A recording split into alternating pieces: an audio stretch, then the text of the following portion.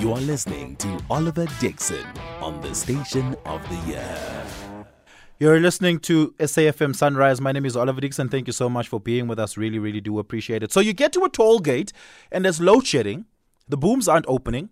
What do? Well, a taxi driver got out and he opened the boom and motorists just went through. Kganyago is the Chief Operating Officer at the Bakwena Platinum Corridor Concessionaire is with us. Solomon, good morning. Thank you so much for your time. I really do appreciate it. What's the right thing to do? Good morning, Oliver and the listeners. Load shedding is affecting all of us in different ways, affecting businesses, families, and individuals. And Bakwena is not spared from that. So we have backup generators to ensure continuous, efficient service. And that has been part of our operations since the beginning. So first and foremost, we'd like to apologize to the motorists who were inconvenienced on Tuesday evening. So we've always urged motorists that when they get to a toll plaza, that they ahead of time prepare and choose which lane they are going to go to, and based on the mode of payment or how they are going to pay, whether they're going to pay with cash, credit card, or e-tech.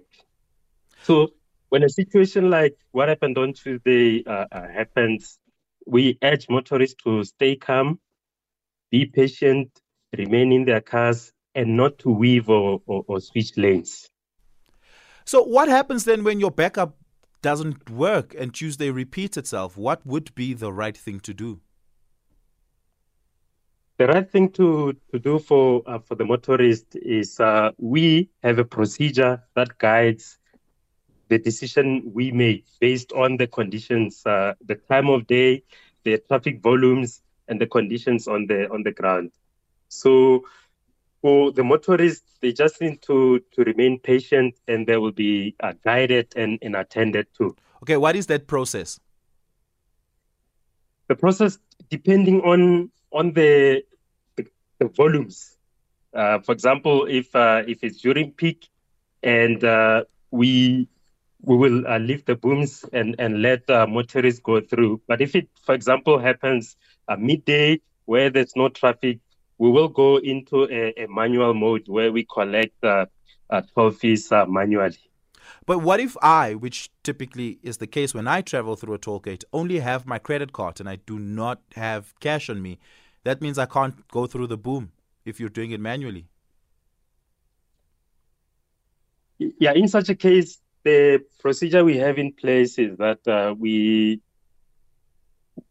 will allow motorists to, in some cases, depending on the severity of the situation, we do allow motorists to pay or through other means, or because you can't pay with an e-tech, you can't pay with a credit card because the system is down. We do have a zip machine where we allow you, where we will allow you to.